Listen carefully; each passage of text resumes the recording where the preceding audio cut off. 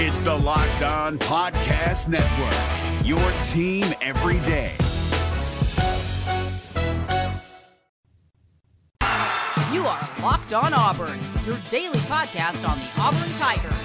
Part of the Locked On Podcast Network, your team every day. Yes, welcome on into Locked On Auburn, your daily Auburn Tigers podcast. I'm your host, Zach Blackerby, and joining me today, as he does every Friday for a Ferg Friday, Justin Ferguson with the Auburn Observer.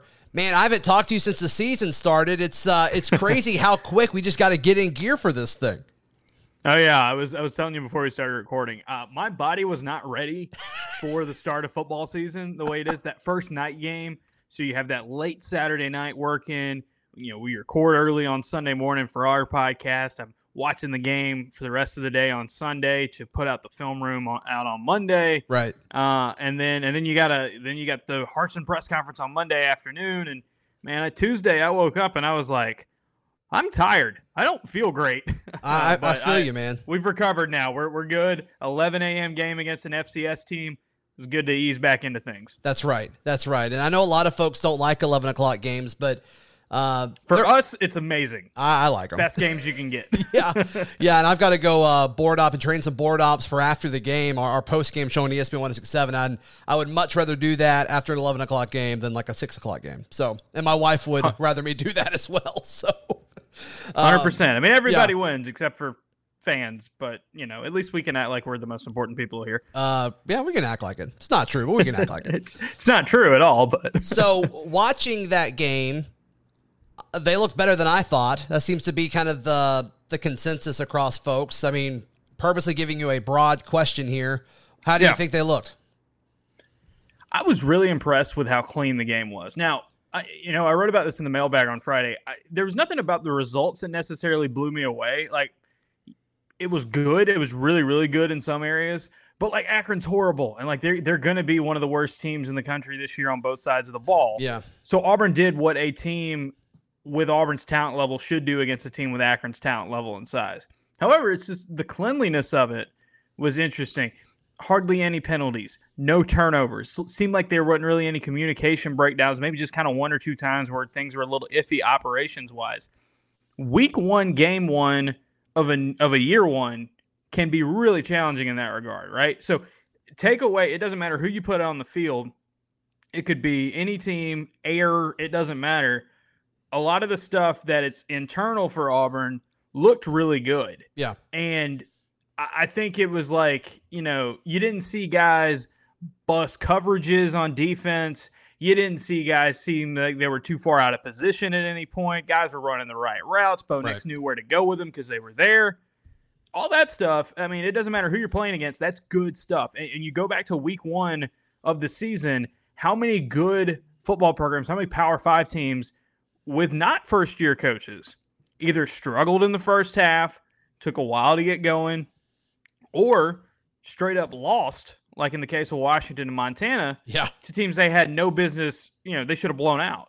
Right. So the fact that Auburn did that and the way they did that, I think it shows that I think they might be a little bit more ahead of the curve than we thought they would be at this point, which is a great sign because this first half of the schedule, I think, for Auburn, after week one, maybe looks a little bit more manageable if A, you're ahead of schedule, and B, if LSU and Penn State kind of look like they did on last Saturday. But, of course, there's a lot of improvement to do for every team between week one and week two. Is it an okay mindset, Jay Ferg, to have – you mentioned – I've mentioned it too this week, but the whole – well, everyone else really struggled or lost or kind of stunk it up or just survived. Is that an okay mindset to have, kind of looking at other folks throughout the conference and throughout the country? Or, is Auburn just kind of looking at Auburn and saying, like, nah, what happens outside of here doesn't really matter? I think for Auburn, they view it as, hey, we did everything we were supposed to do in week one. Let's do it in week two. Yeah. And if we keep doing that, once the competition steps up, we're going to be more prepared for it. I think for a fan base and externally, you can look at Auburn and say, okay, how did other teams struggle, right? Was it a case of them not being on the same page, breaking new players in, breaking new systems in, or was it just they just kind of got beat or struggled? I think of all the things that have stuff to do with the quality of opponent, right?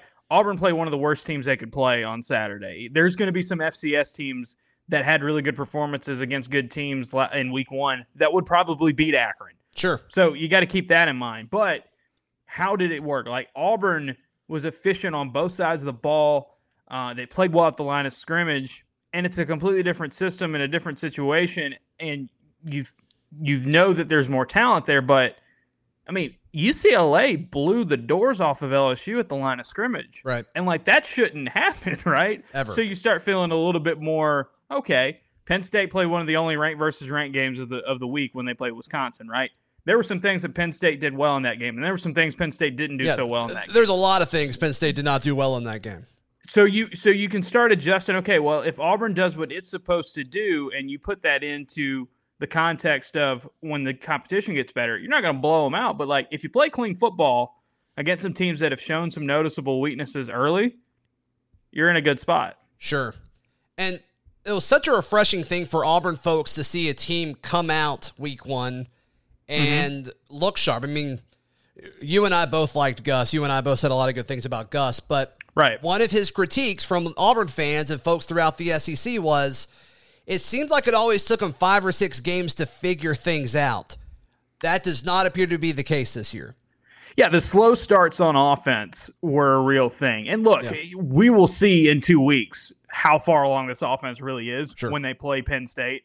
But yeah, they knew what they were doing from the beginning, and they got the balls. Now, it helped that you played the worst defense in FBS, and these guys were running open. And then there were, the offensive line could dominate up front because Akron just did not have nearly enough size to compete with Auburn.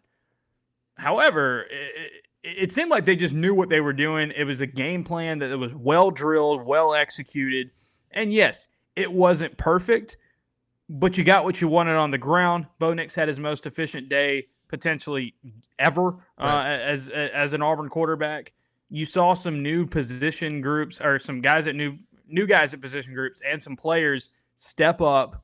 And like, that's a really good sign for your offense. I think defensively, we've seen Auburn's defenses be rock solid from game 1 in the past. I think it was the offense this time. They had an identity, and that identity was be balanced, do some of everything, and kind of work the ball to all levels of the field, spread it around, get the ground game going, run downhill, and that'll be repeated this week against Alabama State. They'll take that into Penn State, and from here moving forward, I think you're going to see tweaks, you're going to see changes, you're going to see different guys step up or kind of move up and down the depth chart.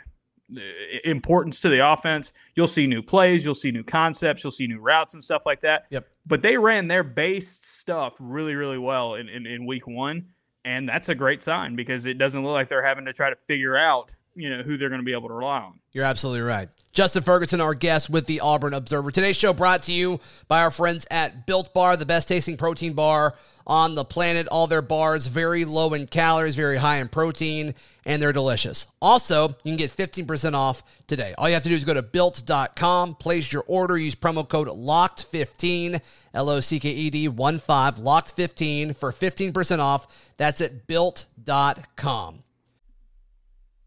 It's Kubota Orange Day. Shop the year's best selection of Kubota tractors, zero-turn mowers, and utility vehicles, including the #1 selling compact tractor in the USA.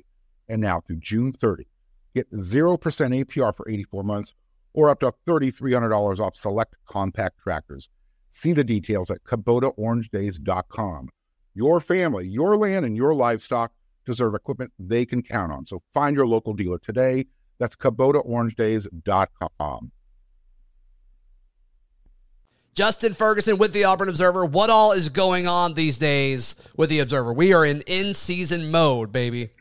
Yeah, I would like to shout out everybody who jumped on board with the week 1, year 1 deal. We are barreling towards 1,000 subscribers now. Awesome, we man. Picked up well over 100 last week alone. Yes, that's that great. That was really cool to see. So appreciate all you guys for joining up there. Yeah.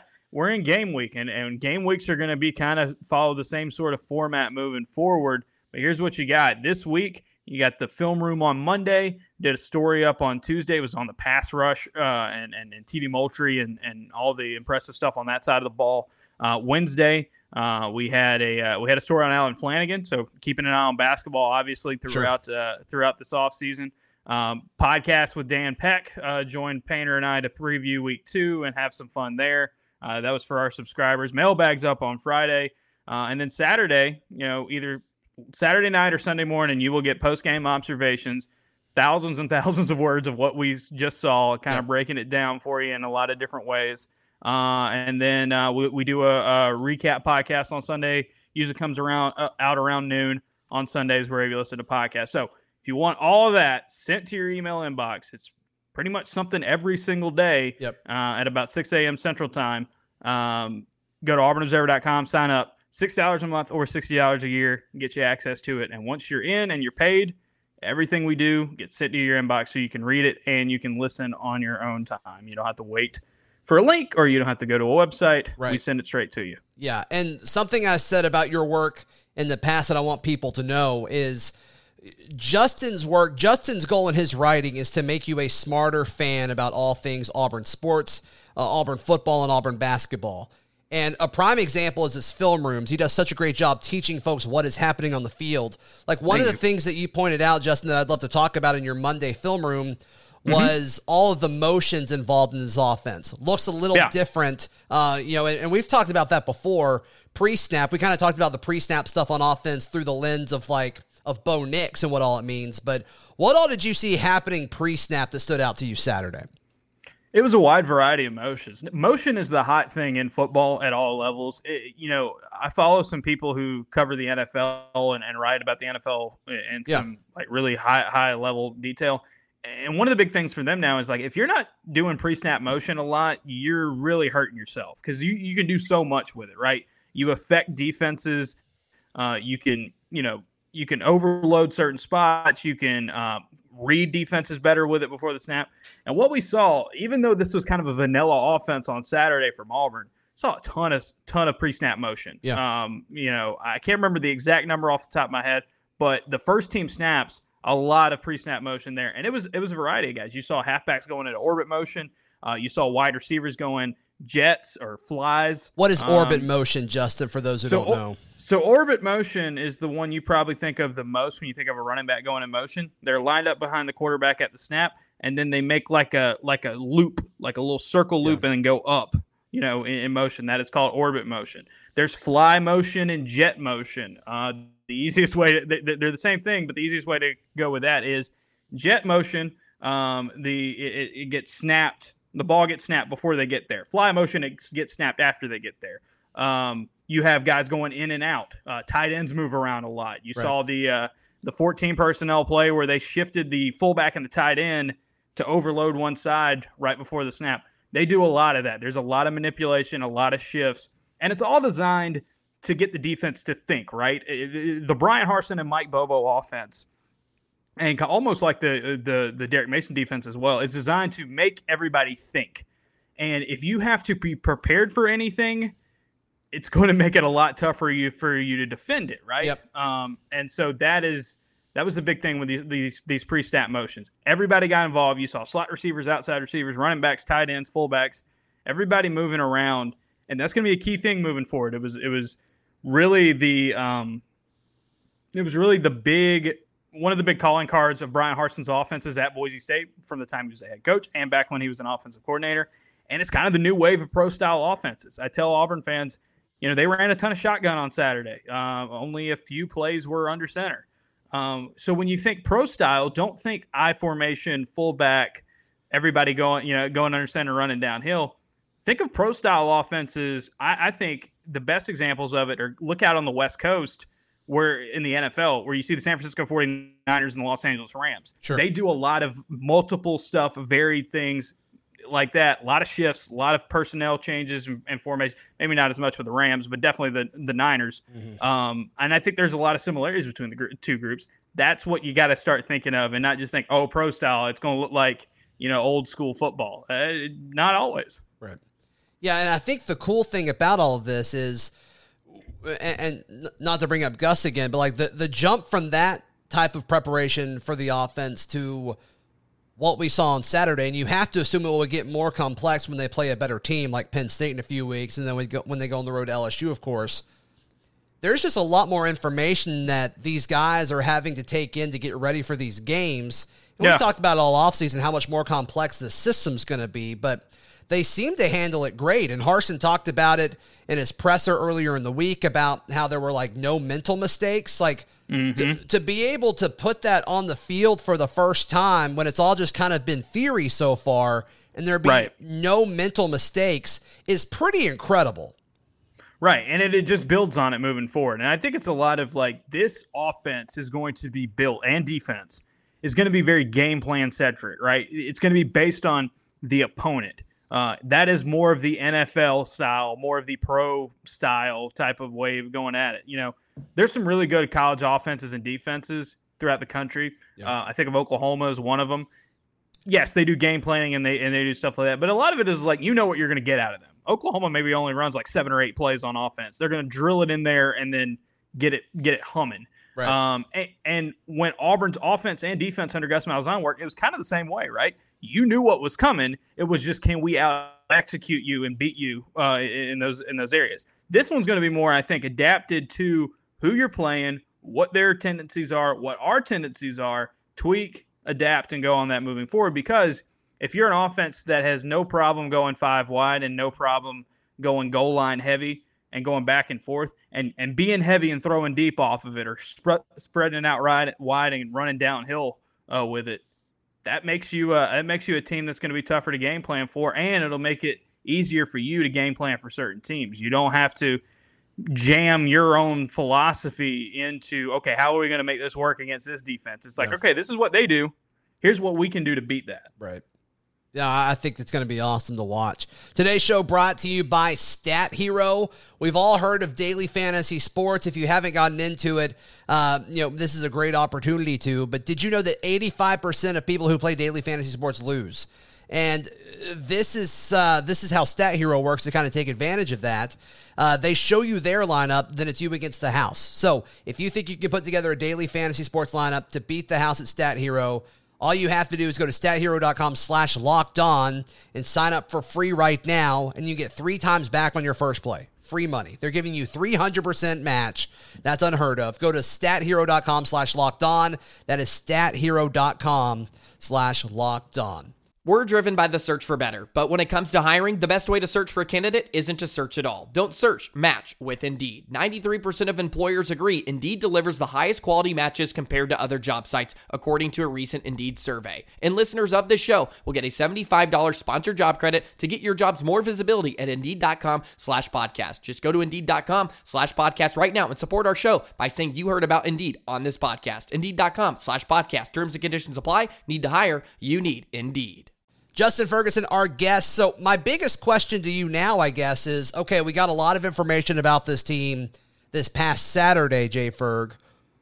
What do you think will be the biggest difference or the biggest focus heading into tomorrow's game? I think it's going to be a lot of just tightening it up. They might add some more things, but like you can kind of be vanilla on offense and on defense and still be good. I think, somebody asked me, what's the biggest, the biggest improvement comes from week 1 and week 2. Where's the improvement? I think generally it's just getting more comfortable in this offense, getting more comfortable in this defense. I think you're going to see guys get to play with a little bit more. They'll be able to kind of cut it loose a little bit more. I think if there's one specific move that I would say, okay, maybe they'll do better on this, I would think it's the secondary. That's probably the one group from Saturday where you're like, yeah, they probably could have tightened it up more. Smoke Monday himself said that after the game on Saturday. And yes, Auburn's going to play a lot of off man. They're going to play a lot of zone. They're going to keep a lot of stuff in front of them. And Akron had they were like, we are not going to throw it deep because if we try to throw it deep, they are going to kill our quarterback. And so when the backup came into the game and Auburn was rotating guys in that defense, he was doing a good job just getting the ball, boom, get it out of his hands. He made a couple of good downfield throws, some things Auburn can tighten up on. They will look better, I think, on pass defense Saturday against Alabama State. We'll see how much of it is just execution or just the way the game flow goes. But yeah, I think this is going to look a lot like game 1, and it's just going to be a matter of just getting more comfortable and locked into this offense. And honestly, I think the improvement may come from getting to play more guys in the second half. They didn't really do that a ton on Saturday, especially on defense. Maybe you're in a better spot to get them in there against Alabama State. Sure. What did you think about You talked about Bo looking great. What do you think about Finley coming in the second half there? Yeah, so Finley, I think it was the thing that I've heard about Finley throughout this offseason is that he's definitely talented. Everybody can see that. He's got a great arm. He's huge. And, like, there's going to be a time when he's going to be a really good quarterback for this offense.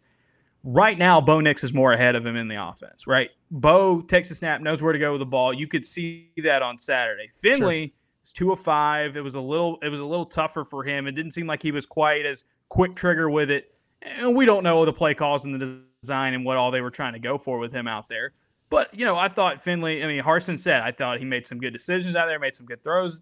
Might not have always worked out for him. You go two for 5.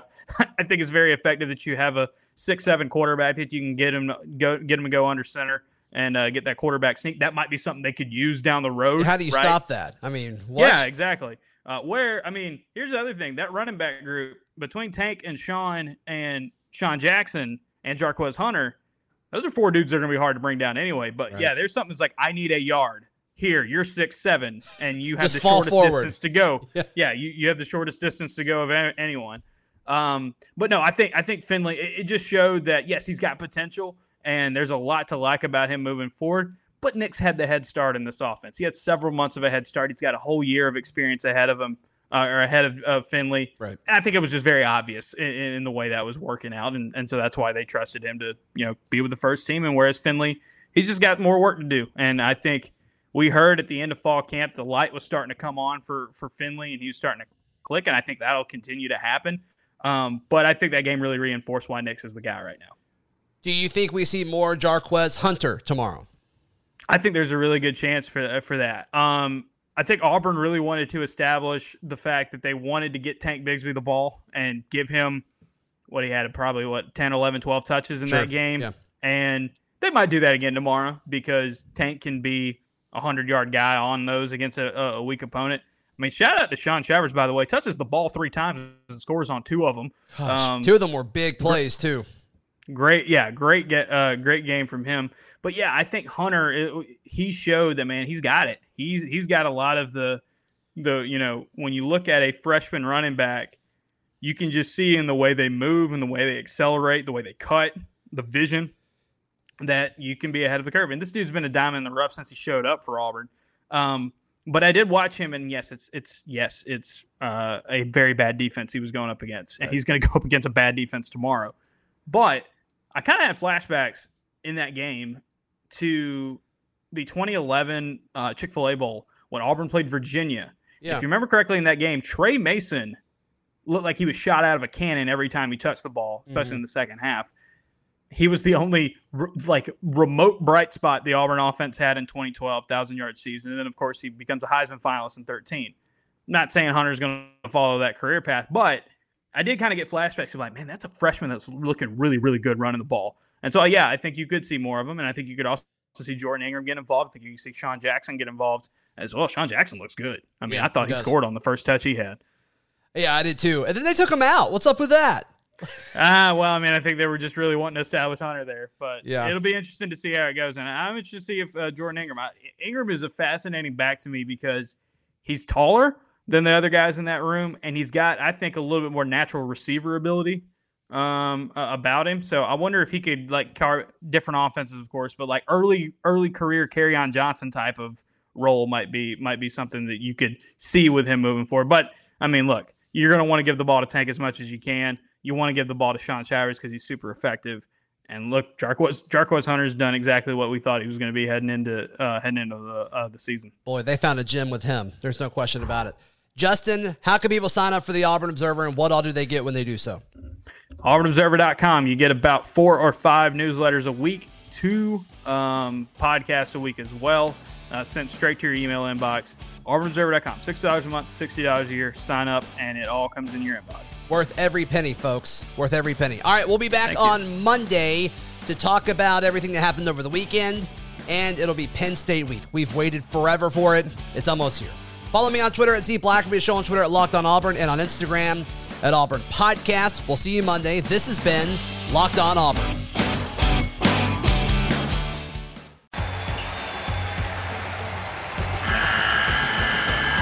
The NCAA tournament is almost here, and listening to Locked On College Basketball will give you the edge you need to dominate your bracket. So don't wait. Find Locked On College Basketball on YouTube or wherever you get your podcasts. Part of the Locked On Podcast Network. Your team every day.